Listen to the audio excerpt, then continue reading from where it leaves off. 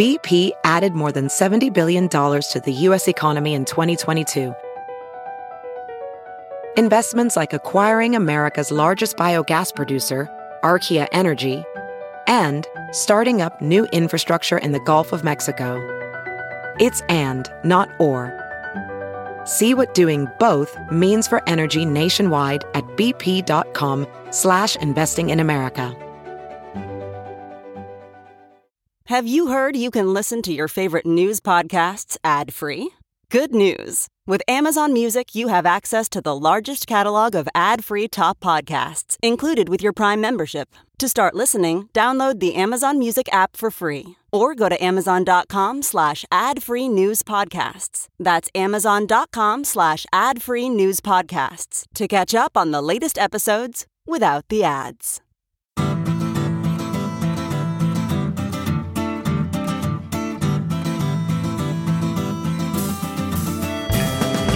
Welcome to the Sinica Podcast, a weekly discussion of current affairs in China, produced in partnership with SupChina. Subscribe to SupChina's daily, newly designed China Access newsletter to keep on top of all the latest news from China from hundreds of different news sources. Or check out all the original writing on our website at supchina.com. We've got reported stories, essays, and editorials, great explainers and trackers, regular columns, and of course, a growing library of podcasts. We cover everything from China's fraught foreign relations to its ingenious entrepreneurs, from the ongoing repression of Uyghurs and other Muslim peoples in China's Xinjiang region to China's travails as it wrestles with a surging wave of COVID-19. It's a feast of business, political, and cultural news about a nation that is reshaping the world. We cover China with neither fear nor favor. I'm Kaiser Kuo, coming to you from Chapel Hill, North Carolina. The Taiwan issue is very much back in the news in recent months, as if it ever left, as the unofficial but long-standing American policy of strategic ambiguity seems now to be in doubt following a third gaffe by President Joe Biden, answering a question from a reporter at a Tokyo press conference on May 23rd, saying that the U.S. would in fact help to defend Taiwan were the PRC to attack the island. This comes after a long series of moves, some of them mainly symbolic, a few of them arguably more substantive, intended to show American support for Taiwan, from visits or announced visits or intended visits by ranking politicians to a seemingly small proposed change to what the T stands for in the acronym TECRO, the unofficial rep office of Taipei, or maybe Taiwan soon, in D.C. The U.S. is not, of course, the only country where this sort of thing is happening. Lithuania allowed the opening of a Taiwan diplomatic office in November of last year and has had to endure substantial diplomatic and economic reprisals from Beijing as a result. After the Speaker of the Czech Senate met with Taiwan's Foreign Minister Joseph Wu, China promised retaliation against both Czechia and Slovakia, which also hosted Wu at a think tank. So today on Sinica, we'll be looking at Taiwan and the attention it's been receiving from the U.S. and from Europe, as well as the attention of a very different sort it's been receiving from the PRC. We'll look at how the Ukraine war has affected thinking in different quarters, the impact of the COVID-19 pandemic, and much, much more. Joining me to discuss are two phenomenal guests, one of whom is making her debut appearance on Sinica. Simona Grano is senior lecturer at the Department of Sinology at the University of Zurich in Switzerland, and has directed the Taiwan Studies project there for the past 5 years. She's the author of Environmental Governance in Taiwan, a New Generation of Activists and Stakeholders, and the editor of a forthcoming book that looks at middle powers and how they've responded to China's growing power and influence and growing willingness to use it, and how they've been caught in the middle of this increasingly tense global rivalry between the United States and China. I had the pleasure of meeting Simona recently in Zurich. Simona, welcome to Sinica. Thank you very much. It's a pleasure to be here with you and Shelley, Kaiser. Yeah, you anticipated it. I haven't introduced her, but here she is. Also joining me is Shelley Rigger, who is doubtless familiar to the listeners of this show as the leading American scholar when it comes to Taiwan. Shelley is professor of political science at Davidson College, just outside of Charlotte, North Carolina. She is the author most recently of The Tiger Leading the Dragon, How Taiwan Propelled China's Economic Miracle, a book that we talked about in some depth the last time she was on the show. If you can't get enough of Shelley, and who can, and you haven't already heard it, then check out her interview with Nason Mahboubi, my very dear friend, of the University of Pennsylvania Center for the Study of Contemporary China. Sinica ran that a couple of years ago as a two-parter. I will say that, as I said last time, that interview is one of the most succinct, factual, and frankly enjoyable histories of Taiwan from really all the way back to pre-17th century times through early 2019 when it was recorded. So anyone interested in getting a refresher on Taiwan could do a whole lot worse than starting with that double episode. Shelley Rigger, welcome back to Sinica. Well, thanks a lot, Kaiser. You're like my number one fan. I am. I really am. I think that honor might go to Maggie. She calls you Queen Shelley, I believe. So. Well, that's just fantastic. I love that. Yeah. And hi, Simona. It's good to see you. Hi, Shelley. I'm also your number one fan. I'll fight you for that. Well, Shelley, let me start in with you and with these gaffes that President Biden has made. I think we're all aware now, of 3 times now that the White House has had to walk back these off-the-cuff remarks that he's made about Taiwan. What should we make of this? I mean, what should Taipei make of it? And what should Beijing make of it? Are these honest gaffes? Are they trial balloons? Do they signal some change in either policy or just more broadly in attitude? Yeah, I think the last word of your question is the best place to start, that there isn't a change in U.S. policy.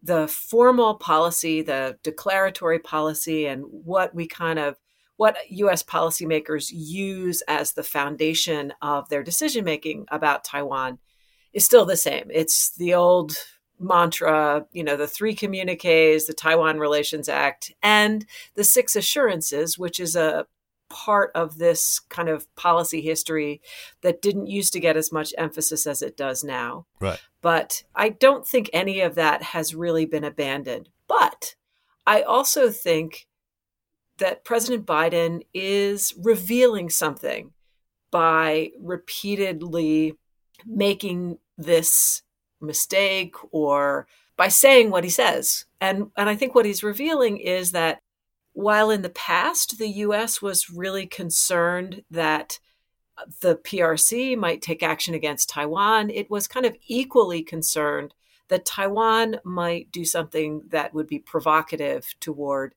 Beijing. And the U.S. was always trying to kind of keep lids on both sides, But today, there is much more concern in the U.S. and I think, as we'll discover elsewhere in the world, about what Beijing might do.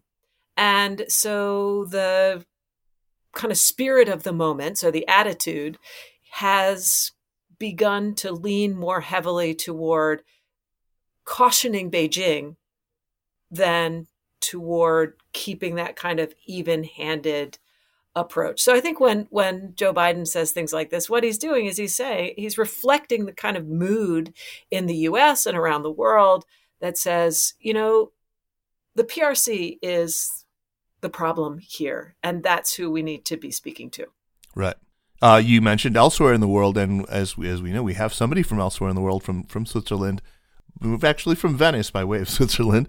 Simona, when I heard this gaffe, and I was actually up in the mountains, I was in Switzerland, and I talked to a lot of Europeans about this and what they make of it, how they look at the Taiwan situation. And I'm really glad that we have you here, because my direct sense was, talking to people, they thought, are you naive? Do you really think that it could be just, an old man gaffing 3 times? No, there's obvious significance to this.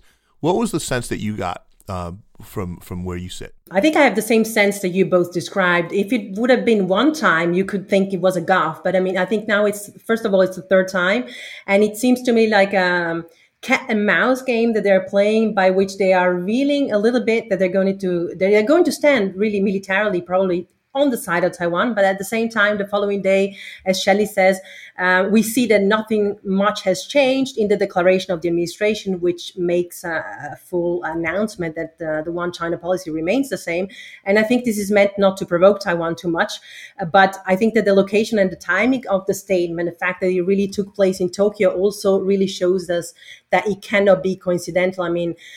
We know that from Japan, out of Japan, including in the words of former Prime Minister Shinzo Abe, Japan has been calling on the United States to explicitly or more explicitly commit to Taiwan's defense, right? And I think that this also stems from the underlying motivation that Japan is aware that it would more likely be called to have a role to play in the event of a military contingency over Taiwan. So I think that even though the comment or the gaffe, however we want to call it, appears to have to a certain extent broken with Washington's long-held stance of strategic ambiguity, as Shelley said, actually the fact that they don't reveal any details regarding what this would entail practically really shows us that this is mostly meant to deter China from making the step of militarily intervening against Taiwan. Right. And what we were talking about is this unofficial policy of strategic ambiguity. And as you say, Shinzo Abe has called for an end to it. We had a really influential essay a couple of years ago now, where it was really first raised by Richard Haas of the CFR, who called for an end to this policy, strategic ambiguity. Has strategic ambiguity, Shelley, has it served to stabilize the Taiwan situation in the past? Or is the semi-official U.S. coyness over whether it would defend Taiwan actually increasing the likelihood of miscommunication or of misinterpretation between Washington and Beijing, as some people have argued, and therefore, increasing the likelihood of a conflict? How do you stand on this? Yeah, I think you got to look at strategic ambiguity from multiple directions. So on the one hand, it clearly has been a very effective approach to implementing U.S. policy because we haven't had a confrontation.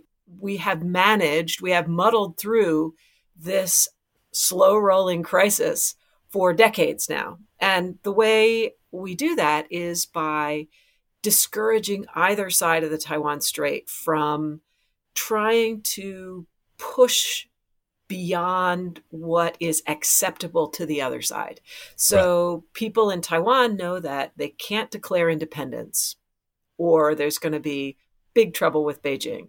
And I think most leaders in Beijing also realize that, if they take strong action to try and coerce Taiwan into unification, they're going to have a big challenge on their hands as well. And the U.S. reinforces both of those kind of very pragmatic mentalities when it says, Beijing, we reserve the right to intervene if we feel like you are taking a kind of gratuitous action that is designed to undermine the freedom and self-determination and the peacefulness of the Taiwan Strait. Right. At the same time, though, the U.S. wants to be saying to Taiwan, if you decide to bust a move and pull Beijing into a conflict that the PRC is not actually even initiating, we're not necessarily going to throw our blood and treasure behind that. So that has been a pretty successful strategy, what some people would call dual deterrence, for many decades. And the question is, do we still need to deter both sides? Or is Taiwan fully deterred and therefore, we can sort of shift the focus toward a more one-sided? Yeah, and where do you stand on that? Do you think that Taiwan is fully deterred? Yeah, I think it's a bad idea. I think, first of all, Taiwan is not permanently deterred, right? There are people in Taiwan and politicians in Taiwan who are looking for an opportunity to bust a move. And they have put a lot of pressure on the current president, Tsai Ing-wen, back in right as she was sort of lining things up for her re-election campaign. People within her own party tried to get her to say she would not be a candidate. So make herself a lame duck over a year before her term ended. And this was what they were mad about. Why doesn't she do more to push the envelope? So that's I think we do need to deter Taiwan. And then the other thing that I think we got to keep in mind is the U.S. wants Taiwan to do everything it can to defend itself, to, first of all, have a more robust deterrence of the PRC from Taiwan, absent the U.S., and also to ensure that whatever conflict the U.S. might find itself in, it's not all alone, right? It's Taiwan is doing its part. And I think if the U.S. were to give Taiwan an unconditional security guarantee, which is what I think the original strategic clarity proposal really said, now they've walked that back. But, if what we're talking about is clarity, that's an unconditional security guarantee. I think it would become impossible for Taiwan's leaders to persuade their population to spend the money and to make the kind of personal sacrifices that would be required for Taiwan to really be a significant deterrent to Beijing's coercion. Right. So this is one of the things that's been really frustrating to me about the way that the idea of strategic ambiguity has been communicated in popular media here. I mean, I'm thinking in particular of not too long ago on The Daily, David Sanger came on and was talking to Michael Barbaro about this, and he only talked about strategic ambiguity in terms of deterring Beijing. He didn't mention the other side of it.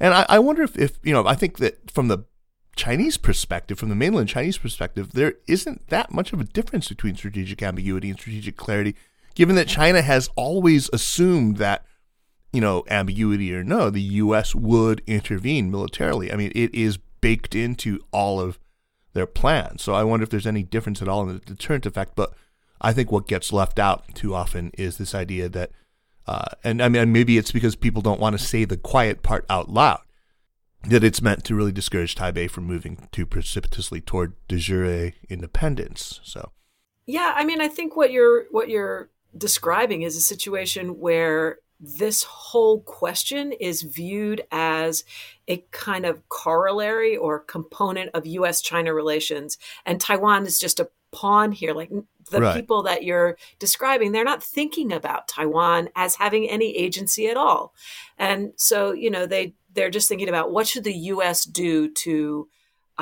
further restrict or restrain or intimidate the PRC, and they don't understand the Taiwan component, and so I think they're making a mistake. So let's talk about that Taiwan component. Simona, you are somebody with your ear to the ground in Taiwan. What's your sense of, first of all, the mood right now amidst the increasing tensions, and how urgent do Taiwanese believe the risk of a military invasion actually be? Because, look, we've all seen the photos that have been circulating recently of Tsai Ing-wen with a shoulder-held anti-tank weapon. But give us a sense of how the debates over how best to bolster military preparedness are going, and whether, as Shelley pointed this out, that, is there an appetite broadly for the kind of changes to society that would be required, the fiscal changes, but also just the cultural changes and the personal sacrifices that would need to be made were Taiwan to make itself into the kind of hedgehog, the true deterrent that many people have talked about? Are there new programs or policies that the Tsai administration has instituted in response to this? Anything that you've seen?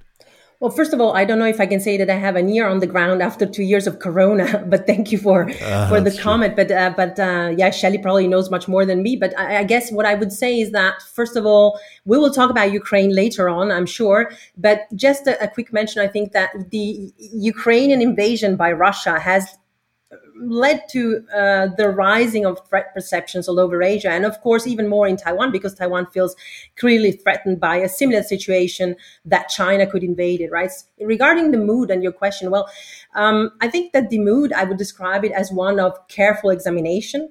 The island's, how you want to call it, top spy master, I mean, the chief of the National Security Bureau, Chen Mingtong, actually said last month that Beijing would be more cautious, in brackets, about its war plans, given Russia's poor performance in Ukraine, right? And similarly, that Taiwan will learn how to defend ourselves out of the lesson that, we are gaining from Ukraine. And also he said that he doesn't think that an invasion of the island will be taking place until 2024, this being, of course, the year in which we will have presidential elections in Taiwan. So that you seem to be implying that, if anything at all, China is probably waiting to see what will happen, who will win the elections, and also it will take a couple of years to learn and draw some lessons on the ground from what has happening and what is evolving in Ukraine, which we also don't know how it's going to end in the end, right? Furthermore, I think what I heard, which is I'm sure is the same thing that you guys have heard, is that they are instituting plans, for example, to increase the period of basic military service to instead of 4 months to 1 year, and really concretely to rising the military budget to 2% of the GDP. These are things that I've heard. But I also read a survey which was quite interesting to me, but it's a bit outdated in the sense that it was published 1 month ago, which said that people felt, maybe confidence is the wrong word in this regard, but that people felt more confident that the Russian invasion of Ukraine has prolonged the plans of China to military invade Taiwan. But that can change very quickly. And in regards to your question, whether people would be willing or not to defend, I think that's a very tricky question that often even policy analysts are surprised by how populations react, right? I mean, we see that with Ukraine and the unprecedented level. Once again, yeah, Ukraine. Exactly, of the nationalism, of the pride in their own nation, how many women also have stayed behind and have contributed to saving their nation. So I think that is something that is very difficult to know how Taiwanese youth will, especially, Taiwanese youth being for a very long time, having been described as being actually not particularly bellicose or not particularly willing to fight. And we've seen, of course, social protests which partly disproved that this was the case, and the strawberry generation, all of that. But I guess that again, the Russian invasion of Ukraine shows that really not only conquering, but after that, if you want to call it like that, mastering a territory with people that are not willing to be conquered is actually a very difficult thing. And that is something that China will need to take into consideration if it ever manages to get to that point. Great. Let's dig deeper on this Ukraine connection. Previous guests on this show have been right to be critical of the way that some pundits drew really simplistic parallels from Ukraine to Taiwan, or maybe imputed kind of, puerile board game logic to the way that, they assumed Beijing was going to respond. But clearly Ukraine, the Ukraine crisis, even before the war, was very much on the minds of all parties involved with Taiwan. And the way the war has played out since February 24th has definitely, as you say, had an impact on the thinking for sure in Taipei, which you've just described, but also in Beijing and in Washington. So I know that's a big question. But Shelley, would you agree with the way that Simona has characterized Taipei's sort of lessons drawn from the war? Would you add anything to that? And then could you talk a little bit about how the Ukraine war, as far as you can tell, is being viewed from Beijing when it comes to thinking on Taiwan? Yeah, there's definitely been a kind of bracing up effect of the Ukraine war in Taiwan. Taiwan tends to be very parochial. The media doesn't talk about international affairs very often. And sometimes when it does, they pick out kind of weird minutia to pay attention to. But two international events in the last few years have really grabbed the attention of Taiwanese people. One were the Hong Kong protests and the sort of ongoing crisis in Hong Kong.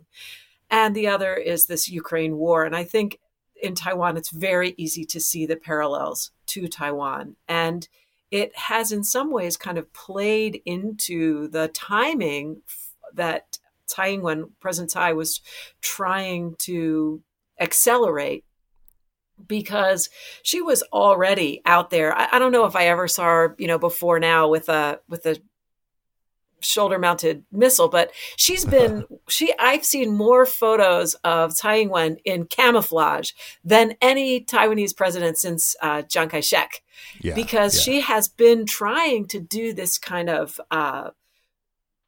bringing people to appreciate the threat that they're under and the need for a military response since the beginning of her presidency. But this has really finally gotten people's attention, and now, everybody's talking about it.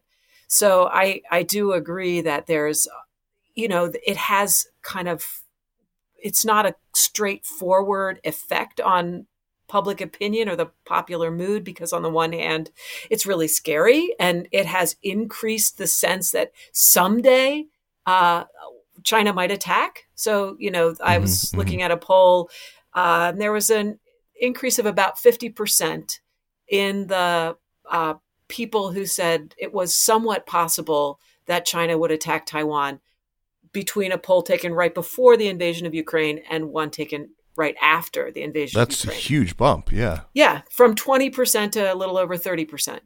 So that's a big effect. It doesn't mean they think it's going to happen tomorrow. What it means is that they understand that this idea that in the 21st century war doesn't happen, or this kind of war doesn't happen, that's evaporated, right? Right. So I think it does, it is making it easier for the Tsai administration to make some of the military changes that they've been trying to make for some time. As far as Beijing is concerned, first of all, my observation from talking to other people in a sort of similar role to mine in the mainland is that there, at least initially, was quite a lot of disagreement and uncertainty about how to interpret the Ukraine war, right? The central government had a very clear line, has a very clear line, which is actually not that clear, but we all sort of know what it is. But behind the scenes, a lot of people did not know how to interpret this development. They know that it's destabilizing. They know that it creates hazard for China. So what to do about it? There's a lot of discussion. But I think one thing that certainly stands to reason, although I don't have evidence because I don't get to, read the email traffic going in and out of Zhongnanhai. But one thing that stands to reason. You don't? I mean, you're not on that. I can put you on that list. I keep trying. I keep emailing the list manager and put me on already, but they won't do it. So, but I do think it's reasonable to look at this situation and say, if you were in Beijing, we know that there's no urgency to, as they say, solve the Taiwan problem right now. Mm-hmm, so, they've always wanted to and succeeded in controlling the timeline. So what I think the Ukraine war does is it's a ginormous set of lessons. Right. And the PRC has a long history of studying lessons before making decisions and taking action. So I think they'll look at this as a fantastic experiment that somebody else is getting experimented on, but they're going to learn from it. What do we need to avoid? What do we need to do? How do we need to harden ourselves against economic sanctions, all the other stuff?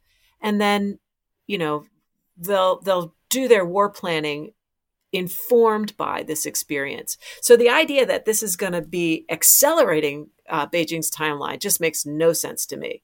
I think it just allows them to have a lot more information for planning a longer timeline and, probably having more success later on. May I make a short comment in regards to Beijing's outcome of the war? To what just Shelley said? Of course. Okay. So I think that to a certain extent, I totally agree with Shelley. And I think China has suffered a setback out of the invasion of Ukraine on at least, I would say, 4 levels. First of all, I think that it was in the interest of President Xi Jinping to have a quiet year because, of course, it wanted to pave the way for his third term in the fall. And instead, he has challenges at home with, of course, the zero COVID strategy. And at the same time, a very unstable geopolitical situation with the Ukrainian war, right? The second point, I think, is that its main strategic partner, Russia, has also been greatly weakened by this. And we don't even know how the war is going to end. The third point, I think, is that prior to the war, China assumed that the United States and Europe were 2 independent political powers with which it could negotiate. And now Beijing, of course, faces a strengthened and united maybe united front is not the correct word, but united But approach. a transatlantic alliance. Yes. Yeah, sure. And fourth, I also think, in regards to what Shelley said and the sanctions at the economic level, that of course the Chinese were convinced that the kind of reserves that they have, the 3.2 trillion of international reserves, are certainly a great deal of money, but the sanctions have also shown that such assets can be frozen basically overnight or confiscated at any time, right? So I think these are also major points that will absolutely go in the direction of what Shelley said, will make them wait and ponder on the situation and essentially not jump onto an invasion tomorrow, right? And yet, it's strange that in Washington that does not seem to be the message that most people are taking away. Instead, they seem to be sort of hyper-vigilant, and there's this expectation among a lot of the Beltway punditry that this will somehow have accelerated Beijing's timetable or have spurred them to action. What's going on with that thinking? I think part of what's going on is the same thing we were talking about before, which is the inability to differentiate the Taiwan issue from the sort of broad thrust of U.S.-China relations. So if you're the kind of Beltway bandit who is looking to suppress the rise of China, you're buying into that power transition theory, that whole Thucydides thing, and you just think the U.S. has to stop China in its tracks, then you're going to interpret everything through the lens of that kind of worst case thinking or highly conspiratorial thinking where the PRC is just constantly looking for opportunities to create problems, to strengthen itself, and so on, as opposed to a more kind of modest and perhaps sober-minded understanding that the PRC also has its problems and challenges. And the PRC is not just a kind of predatory revisionist out there looking for bad things to do. It's actually got its own internal logic for the actions that it takes. And much of that internal logic, rightly or wrongly, is defensive, that the PRC is trying to protect itself. So when Taiwan just becomes a pawn in that geopolitical game, all kinds of illogical thoughts are possible. Yeah, absolutely. So well said. Simona, you have a book coming out soon, as I mentioned, a volume, I think it's 12 essays about how middle powers in Europe and in Asia are navigating U.S.-China strategic rivalry. When I was speaking with you earlier, you noted how several authors who submitted their chapters before February 24th have updated them since, or have been working on updates for them. And that now that we have Ukraine as kind of case study on how things can go terribly badly for middle powers caught in great power rivalries, they want to make some changes. Shelley, you contributed a chapter as well about the context of the COVID pandemic, and we will talk about that too in a second. But first, Simona, what does your book, which, by the way, I look very much forward to reading and having you back on the show to discuss with me, how does your book address Taiwan's situation? Because at first blush, I suppose most people assume Taiwan just has no qualms whatsoever about picking sides. And yet there are a lot of complicating factors. The DPP may be in power now. Demography may be on its side. But as Shelley has written about, Taiwan's commercial interests in China are very, very extensive. And as we'll talk about later, there are also still very strong cultural, linguistic, and often familial ties across the straits. So it's complicated. How does your book address Taiwan as the middle power in this great power conflict? Right. So first of all, a brief premise. I'm not going to give up too much away since you said you want to do another episode. I'd be glad to be on the show to talk about the book. But the reason why many chapters are changing has not only to do with the fact, of course, that the kind of security architecture in Europe is changing because of the Russian invasion of Ukraine. So countries like Sweden or Switzerland, which are small countries which have been impacted, for example, Sweden in its neutrality policies, obviously have to reflect on that, right? And in Asia, we see, I would say, also changes, for example, in the South Korean chapter, because they've had presidential elections, right? And the kind of election that has been elected, the administration that has been elected, of course, is much more pro-US commitment than the previous one. So all of that, it's not just the Ukrainian war, but all of that brought the authors, of course, to reconsider a bit their chapters. Now, the chapter you mentioned about Taiwan is a bit of a peculiar chapter because it works a lot with survey data and basically discusses Taiwanese people's support for an alliance which with the United States against China, which you just mentioned would be kind of logical. But they find out through the survey and the data that a balancing strategy against China is actually favored by Taiwanese citizens, but this balancing strategy has less to do with traditional party affiliation or the unification and independent aspirations, but is actually related much more to relevant circumstantial factors such as people's threat perceptions. So, of course, this moment is particularly important, and the inclination of the people of distrusting versus appeasing China, right? So how the government basically positions Taiwan, the country, considering its special relations towards both China and the US, is really in the focus of the chapter on Taiwan, which is, by the way, co-authored by Wen Qingwu and our current representative of Taiwan in Switzerland, David Huang. Oh, wow, very interesting. Well, he's an Academia Sinica also scholar, of international relations, already has other books about the United States and the China competition. Fantastic. All right. Well, Simona, staying with you for a second here, we've seen several European countries rekindle their ties with Taiwan in recent years. Lithuania, of course, greenlighting the opening of that Taiwanese representative office and facing, like we said, a subsequent trade embargo from Beijing. Perhaps the most surprising thing is that the EU is now taking, steps to address the impact of that embargo on Lithuania. They're all kind of rallying. As I mentioned in the intro, the Czech Republic also may well find itself in a similar situation. How has Taiwan's position with the EU and Europe more broadly changed since, well, let's say in the period since the Trump presidency, and what is driving this shift?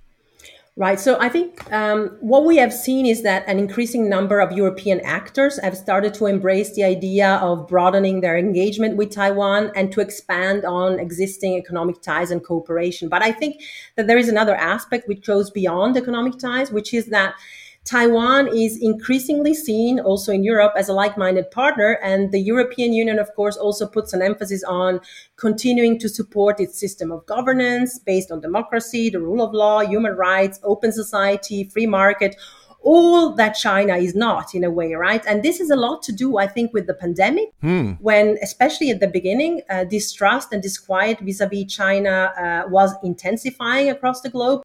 And more countries came to look at Taiwan as a reliable partner or a more reliable partner in resilient supply chains, semiconductors, data protection, and overall, as I said just now, a like-minded partner in terms of, in general, economic and political cooperation, right? So I think this has a lot to do with the initial masterful command of the pandemic on the part of Taiwan. And people in Europe being, caught in a lockdown, watching the news, seeing this tiny island that was actually dealing with it in a much more freer way than anywhere else in the world, where life was going on as if nothing had happened, with very low level of death, at least at the very beginning. And it was impossible for this country to share its experience through the proper official channels with the rest of the world, because, of course, out of political motivations, it was not allowed to Taiwan to share these experiences through the WHO channels, right? I think this is also what catalyzed and galvanized public opinion in Europe and probably in other countries in the world to sort of rally compact or more compactly behind Taiwan, right? And at the more official level, this is also the bottom-up push that then galvanized maybe more governmental and more official actions. So what you see that has increased in Europe is official visits on both, I would say, parliamentary as well as trade delegation levels between both the EU and single member states and Taiwan, despite pressures from Beijing. And of course, as you said before, Beijing interprets the EU's policy in a much more conservative way. So it expects EU states, governments to refrain from any direct or official contacts with Taiwanese authorities. And exactly this divergence in interpretation is what you said, what you mentioned before, is what led to tensions between, for example, Vilnius, Lithuania, and Beijing, right? And Lithuania, of course, has been very particularly active together, as you said, with Czechia or Slovakia, in engaging the Taiwanese administration, even in opening a Taiwanese representative office, which was unprecedented among European members, because most of them, of course, except for the Vatican, which recognizes the Republic of China, but most of the other European states of the European Union, of course, stick to the formula, to the more conservative formula of Taipei representative office, right?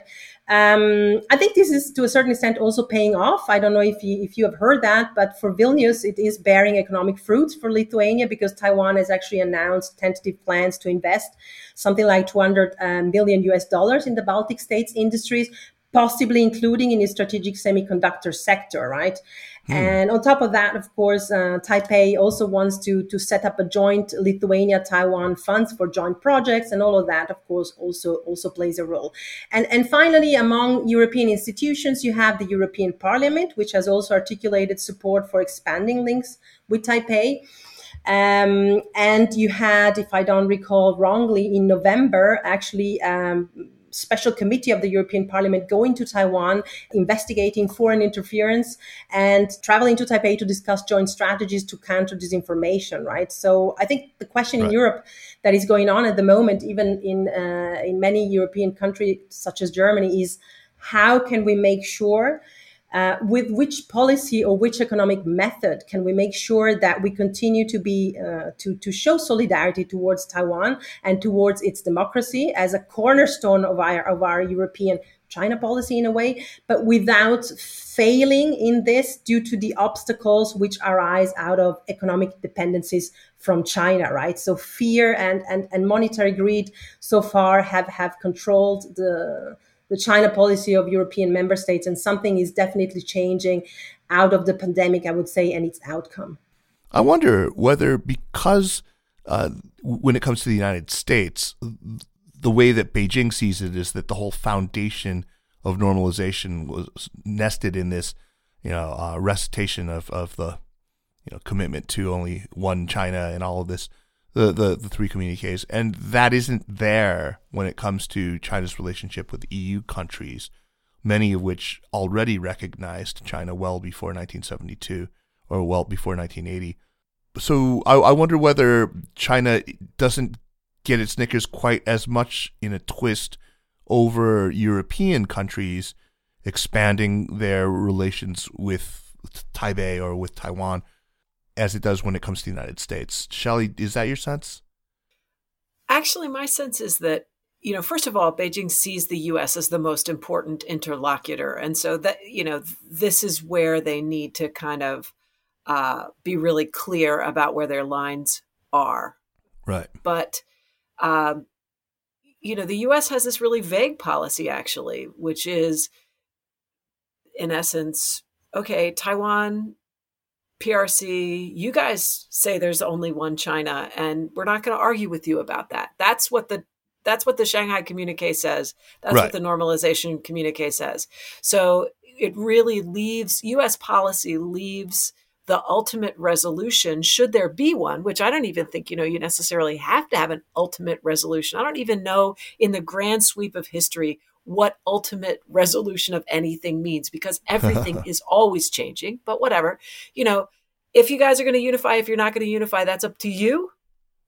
The U.S. just has an interest in peace and stability in the Taiwan Strait.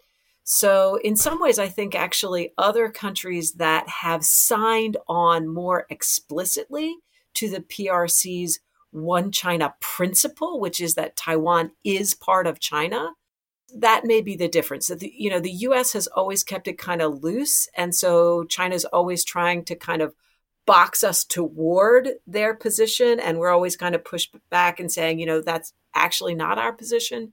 Whereas if you've already said, yes, we agree that Taiwan is part of China, I think your freedom of action is actually diminished. And Simona, is it correct to say that at least some European countries do recognize that Taiwan is part of China? I honestly don't know. Yeah, I think I totally agree with you. First of all, that some European countries, including, I would say, Switzerland, are a bit more conservative in this and really stick to the one China policy in a quite conservative way, which makes it also quite different and difficult for the representative of Taiwan to work with the local authorities, right? Because they don't want to irritate Beijing. So, for example, when it comes to a free trade agreement, although Switzerland would be the only case, I think, to my knowledge, only New Zealand and Singapore have free trade agreements and are countries that recognize the PRC. But for example, in this case, what Switzerland argues is that there are no disadvantages for the economy in terms of market access because Taiwan, like Switzerland, is a WTO member and only has conducted a trade agreement, a bilateral one, with a few partners, right? So I would totally agree with you on this regard that European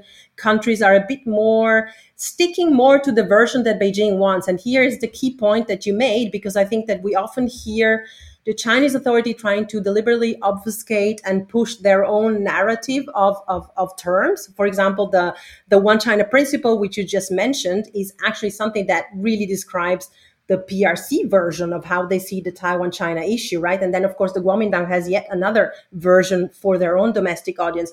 But we see increasingly that they try to push it onto other countries and they try to obfuscate or substitute that the country's one China policy with the one China principle. And to a certain extent, I totally agree with you. In Europe, that's been much more successful. And probably this is also what really led to a very irate Beijing last year when, of course, the Lithuania case exploded, right? Because now they're seeing that even in Europe, things are changing. That's right. Hey, so maybe it would be a good idea. I imagine there are probably a couple of listeners out there who are scratching their heads right now going, what's the difference between the one China policy and the one China principle? Shelley, do you want to quickly just sort of give everyone a textbook definition of what the two are and why they're different, how one isn't, from China and the other is? Sure. So the one China principle, as it is understood by Beijing, is there is one China in the world. Taiwan is part of it. And sometimes they add Beijing is the capital. Sometimes they don't add that part, and it kind of depends upon who they're talking to. And in Taiwan, they downplay that Beijing is the capital of it, but in the rest of the world, it's intended, the one China principle is intended to indicate we, that is to say the Chinese Communist Party leadership with Xi Jinping at the core, is the official legal government of all of China, of which Taiwan is a part. That's the principle, right? That's the principle. The one China policy that the U.S. follows is, okay, you guys say there's only one China. That's what they were saying back in Taiwan, back in the 70s. That's what they were saying in the mainland back in the 70s. So we defined our policy based on those positions back in the 70s. And so our policy is the two sides of the Taiwan Strait both maintain that there is one China and Taiwan is part of it. It is not our business to adjudicate any part of that. So what it technically says is the U.S. does not challenge that position. Right. However, the U.S. has an interest in two things. One is peace and security, or peace and stability in the Taiwan Strait. So whatever you do, like y'all want to solve this problem, you have to do it peacefully. The U.S. also has added to that peacefully the element that any unification or any change to the status quo needs the assent of the Taiwanese people. That actually was added during the Clinton administration, that Taiwan's a democracy, so their government cannot change the status of the Taiwanese state without consulting its own people. So that's the first thing. The U.S. wants it done peacefully and with respect for the democratic process in Taiwan. And then the other thing is that in this, as so long as the two sides are governed separately, there's separate jurisdiction, the U.S. will have a relationship with the Taiwan side. And that's actually required by the Taiwan Relations Act, which is piece of legislation that obligates the U.S. government to treat Taiwan for all sort of ordinary purposes as if it were a state while not actually recognizing it as a state. How's that? That's well done. Bravo, bravo. Before we went on off on that definitional tangent, we were talking a little bit about trade agreements, about bilateral and multilateral trade agreements, and as we all know, Taiwan was technically excluded from the IPEF, from the Indo-Pacific Economic Framework. The USTR, meanwhile, announced a separate Taiwan trade initiative. Is this order of business, I mean, the U.S. excluding Taiwan from this high-profile, multilateral agreement while engaging Taiwan directly on an issue-by-issue basis, is this the best option for the U.S. to both engage Taiwan and stabilize any potential conflict with China? I mean, is simply helping Taiwan's economy on a bilateral basis enough, or should the U.S. and Europe be taking maybe a stronger stance on preventing Taiwan from being economically marginalized? Simona, you want to go first? Right. Well, in regards to the United States, I'll let you reply. But just one comment is, I'm wondering whether the fact, of course, that Taiwan is excluded. We know it's largely because other members fear Chinese retaliation, as is often the case. Right. And so I'm wondering whether, there is this fear. I'm wondering also to know what Shelley thinks about that in the United States, that without the ability to join into trade liberalization, Taiwan's economy could fall behind, which would add to, China's leverage over the island.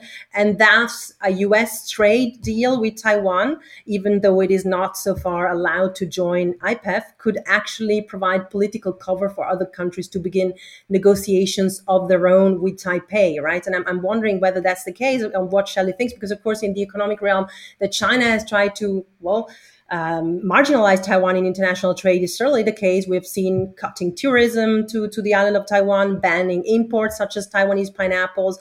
And I think this is something that is very prominently also in the minds of European parliamentarians when they talk about a possible, more trade agreements with Taiwan. In Switzerland, the debate also has actually spanned, and I think the parliament is meeting soon again to discuss a possible free trade agreement with Taiwan. There are a lot of components of Swiss society which actually are really pushing the federal councillors to do that, right? So here we also feel that the debate is taking a turn that requires the world to do more in international trade for Taiwan. And I think, going back to your question, Kaiser, I wonder whether this is also because people see what I was mentioning at the beginning, that supply chains disruptions and semiconductor industries, in all of that, Taiwan plays such a crucial role that it's possibly that we need to pay more attention to defend it, also because our own economic and security architecture ultimately depends from stability across the strait. Indeed. I mean, we're seeing what the vulnerabilities are. I mean, they were laid bare with, the blockade of the Black Sea ports in southern Ukraine, right? So just the food security, and we're now on the brink of a major food crisis. Can you imagine semiconductors, right? Anyway, that's great. So Simona, you're an Italian, a Venetian. You're teaching in Switzerland. Not so very long ago, Italian, that word, it worked as a kind of geographic designation, but, before the time of Garibaldi and Mazzini, Italy wasn't a nation state, and you go back just a little bit further, and, La Serenissima was constantly at war with Genoa, right? Switzerland itself is a multilingual, creation, right? I mean, it goes back much earlier, of course, but it's sort of an agglomeration of cantons that spoke different languages. Europeans live in a world where ethnicity, language, and nationality are by no means coterminous. And like I dare say, the overwhelming majority of their North American counterparts, they're pretty horrified, most of them, when they see national projects that are based on this idea that, people of one ethnicity, however you want to define that, who speak the same language somehow ought to be living in the same polity, because it smacks of Hitler or of Putin, right? And this is the kind of thing that Steve Bannon and right-wing populists always talk about, right? Ethno-nationalists. I mean, they say it without apology. Yet many people in the rest of the world, let's be honest here, they live in these artificial polities with arbitrary national boundaries that were often drawn by colonial powers, by the imperialists, right? And they cleaved apart ethnic or tribal groups, or they lumped them together uncomfortably with other, sometimes rival ethnic groups. We may regard most ethno-nationalist impulses with kind of, the contempt that cosmopolitans feel, but often they are at the heart of movements of self-determination that we do support. It would be hard to argue that, in most of the world outside of Europe and North America, that people are actually ready to embrace our enlightened ideas about, what the basis for a nation state really ought to be, melting pots or salad bowls or whatever. Can you talk about the PRC and Taiwan in this context? I mean, how should we understand the way that the PRC's ideas of ethnicity and nation collide with this growing sense of Taiwanese identity that we're seeing, developing over the last, 3-4 decades now? How does Taiwan try to disentangle the idea of the ethnocultural ties, and this notion that comes from China that political unity is demanded because of these shared ethnocultural ties? I know we could do a whole podcast just on this, but one thing that I would just say to start us off is one of those imperial powers that chopped up linguistic and cultural communities and mashed together linguistic and cultural communities that didn't go together. One of those imperial powers was definitely the Qing dynasty. Sure. So a lot of times people exempt China from imperialism because that's not what we mean when we talk about imperialism. But China absolutely has been historically an imperial power.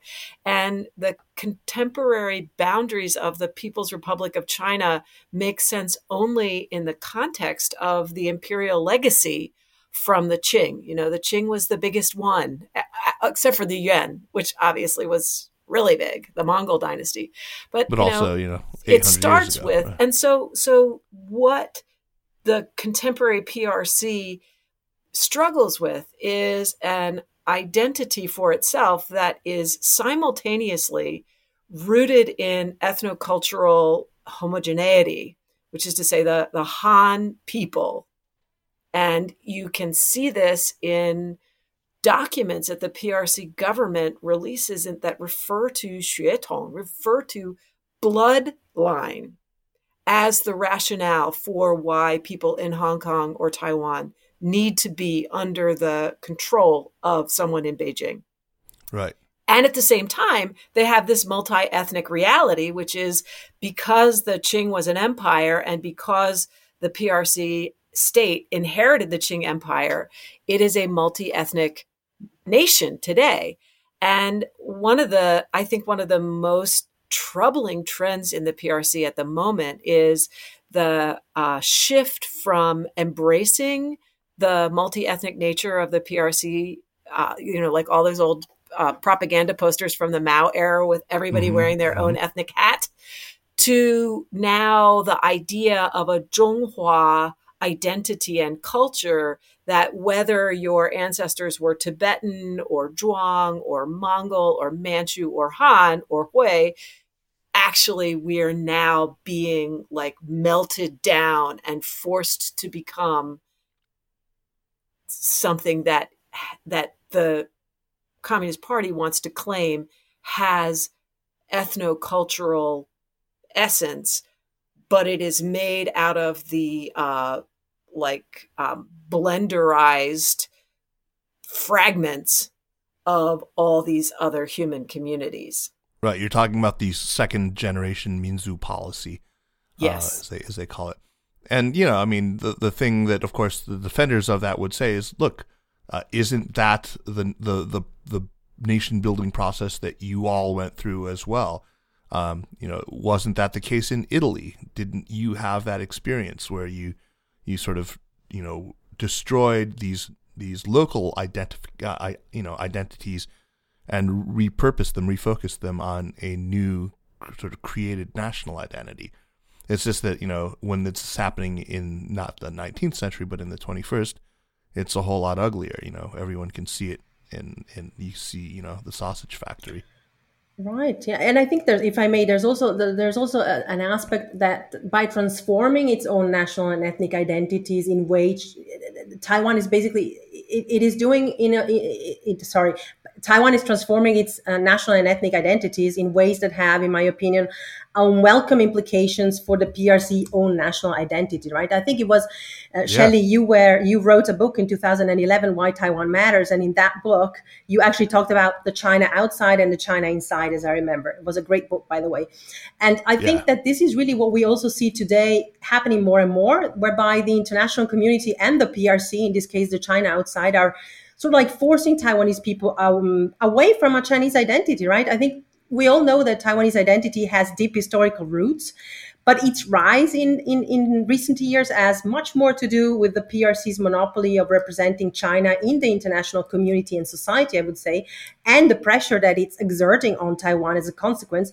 And probably we can also argue, I believe, that the new Taiwanese identity that people congregate about and are so proud of is actually based on civic and democratic values, right? What you were making the case for Italy or even for Switzerland, that actually bind Taiwanese people together, given the fact that Taiwan has been completely liberalized since the 1990s and also has established a vibrant democracy, right?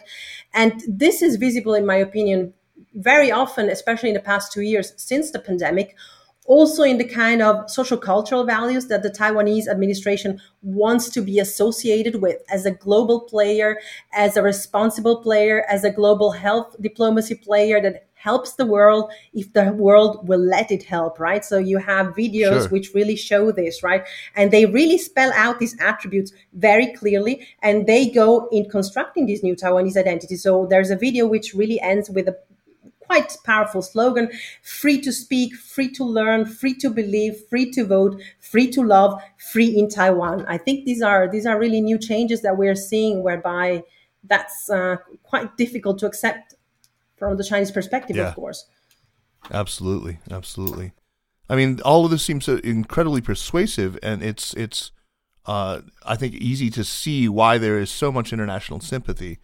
What is hard, I think, for a lot of non-Chinese people to see these days, even those who are, in the foreign policy space, is to truly understand the emotional valence of the Taiwan question to Beijing, to mainlanders, why so many political elites in China, as well as ordinary people, feel so invested in, if not reunifying with Taiwan, that's in quotes if my tone didn't convey it, if not reunifying, then at least preventing, de jure independence. I mean, is there a way, Shelley, I think you're good at doing this. Is there a way for you to explain to those in the U.S. and Europe to understand why China feels that level of attachment to Taiwan that goes beyond just sort of mere territorial aggression or revanchism or what have you? Yeah, there are a lot of people who want to say the reason that the PRC cares about Taiwan is geostrategic. It allows them to project their naval power another couple hundred miles. And I'm not saying that doesn't matter, but the question you're asking is a different question, and it is a mutually reinforcing question with the geostrategic one. And that is this genuine emotion that people have with respect to this issue. And, another question that we always debate is, to what extent is that kind of an authentic emotion, and to what extent is that an emotion that is created by propaganda and socialization? And again, it's kind of like, does it really matter? Whatever the cause of it is real now. And the way that story gets told, the narrative that creates that emotion, has to do with the historical experience that is very much elevated in Chinese discourse of the failure and decline of the Qing dynasty under pressure from external actors, European and also internal actors, forces like the Taiping rebels, that China, after centuries of success and excellent economic and cultural performance, imploded in the late 19th century and became vulnerable to all kinds of predatory actions. Ultimately, the worst imaginable predatory action, which was invasion by Japan in the decade before, the US, Americans always think the World War II began in 1941, but it began a lot earlier in China, and it was a lot more brutal and awful in China. So that the whole story of China's recent history is just covered with the barnacles of suffering, and the actor that brought this suffering upon the Chinese people is increasingly externalized. So during the early 20th century, a lot of Chinese were introspective, like, how did we allow our country to go off the rails like this? And you have people like Lu Xun, blaming Confucianism and Chinese civilization for its own failure. But today, the West gets blamed, and mainly the US gets blamed. And, everything is sort of compressed into this very minimalist tale of the West, which kind of today means the US, oppressing China, undermining China, allowing China to be made vulnerable and impoverished. And what is the one thing that the US is still doing that everybody can look at and say, we're still in that phase of our history? It's keeping Taiwan separated from the rest of China. The reason Taiwan isn't under the PRC flag right now is US military intervention in the 1950s and the continued willingness of the US to provide military assistance to Taiwan. So for many people in China, they don't care about Taiwanese people. They don't care what Taiwanese people think or want. What they believe is that China's destiny is denied because the US refuses to let go and let the PRC actually achieve its destiny. And if this sounds like the story that Putin tells about Ukraine, that why did we have to invade Ukraine? Because NATO was leaning in on us and denying us our rightful unity of this, what we decided are the Russo-aligned places. It's the same. It's that same kind of thing, and the U.S. becomes the enemy in both stories. Some important differences. I mean, the Russian Federation recognized the sovereignty of Ukraine. True. So it's worse. Some pretty big differences, but yeah. That's fantastic, Shelley. I'm really glad I asked you that question.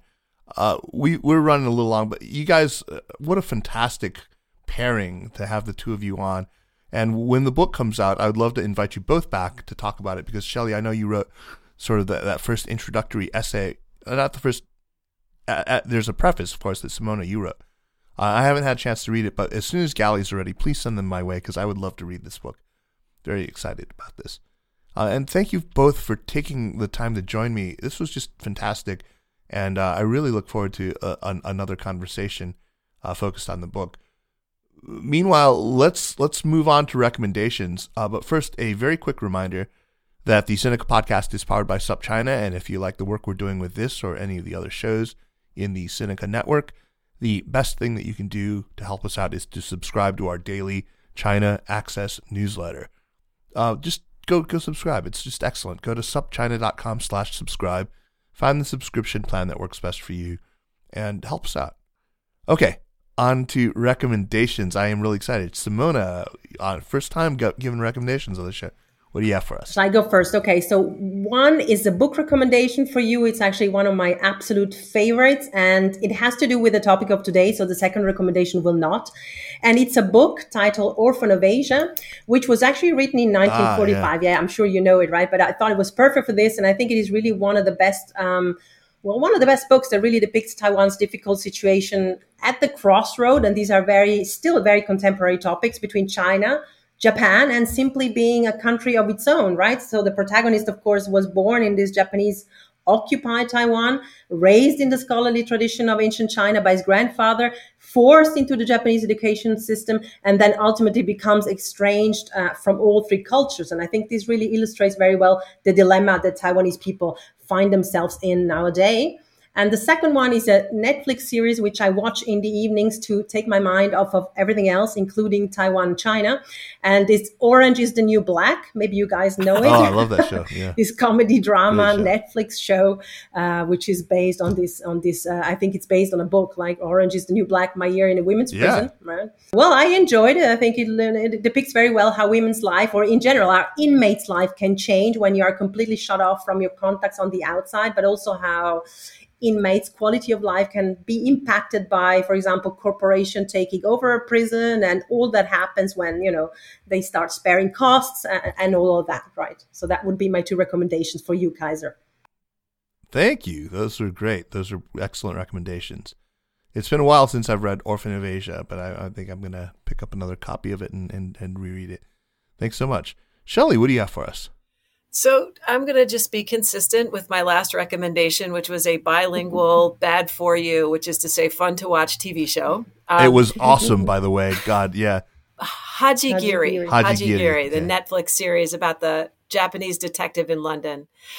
This one is only sort of bilingual, and it's just, I love it because it's bilingual in that truly European way. So different languages are spoken and they just speak whatever is the appropriate language at the moment. So sometimes when people talk to each other across national lines, they use English, but it's actually a Norwegian show and it's called Occupied. And it's on Netflix, and it is creepy as hell to watch Occupied right now. This show, there's 3 seasons of it. First season was made in 2015, and it's basically Russia occupies Norway. They go full swunza. They win without fighting. They find a way to bring the Norwegian government to heel and to force Norway to allow itself to be increasingly dominated by Russia. And so it's a lot about the sort of domestic political conflict that is unleashed in Norway and the moral struggles of Norwegian leaders as they try to decide, like, should they resist? Should they go along? But to watch this one in the context of the Ukraine invasion and to realize, how real it is, that it's genuinely possible for a country to try to control another. But then also for me, it's just way more about Taiwan and the PRC and the ways that the PRC could, without firing a shot. Yes, without firing a shot, come to control critical aspects of Taiwan's political decision-making and sort of set in motion a series of events that would ultimately cost Taiwan its freedom and democracy altogether. So Occupied. Excellent. Well, Quisling, after all, was Norwegian, right? Anyway, great recommendation. I will watch that. Mine is for something new from the Carter Center's U.S.-China Perception Monitor. They've started putting out a weekly roundup of official statements from the Foreign Ministry, from official media, and popular social media posts on the U.S.-China relationship. It's in Chinese. You can find it at meizhong.report. That's the pinyin meizhong.report. Apparently .report is one of the new, top-level domain names. I didn't even know that. Anyway, the one that I read the other day covers the week ending June 6th, and it's pretty grim stuff, but it's extremely useful, and as always, my hat is off to Liu Yawei, who directs the China program at the Carter Center, who is just a pillar of the community, a paragon of sensible thinking on the U.S.-China relationship, and I'm really glad that he's doing this. So check it out, meizhong.report. Simona, Shelley, thank you once again. It's just so wonderful to talk to both of you. Let's do it again soon. Great. Always a pleasure. Thank you both. It was great for me to be the first time here and with the two of you then. Yeah, Simona, looking forward to reading the book, and congratulations on the publication of that. Yeah, thank you. The Sinica podcast is powered by SupChina and is a proud part of the Sinica Network. Our show is produced and edited by me, Kaiser Guo. I want to give a special shout out this week to my intern, Marissa Muller, who helped a ton in preparing for this show, contributing some real first-rate questions. We would be delighted if you drop us an email at sinica@supchina.com or just give us a rating and a review on Apple Podcasts, as this really does help people discover the show. Meanwhile, follow us on Twitter or on Facebook at SupChina News, and be sure to check out all the shows in the Sinica Network. Thanks for listening, and we'll see you next week. Take care.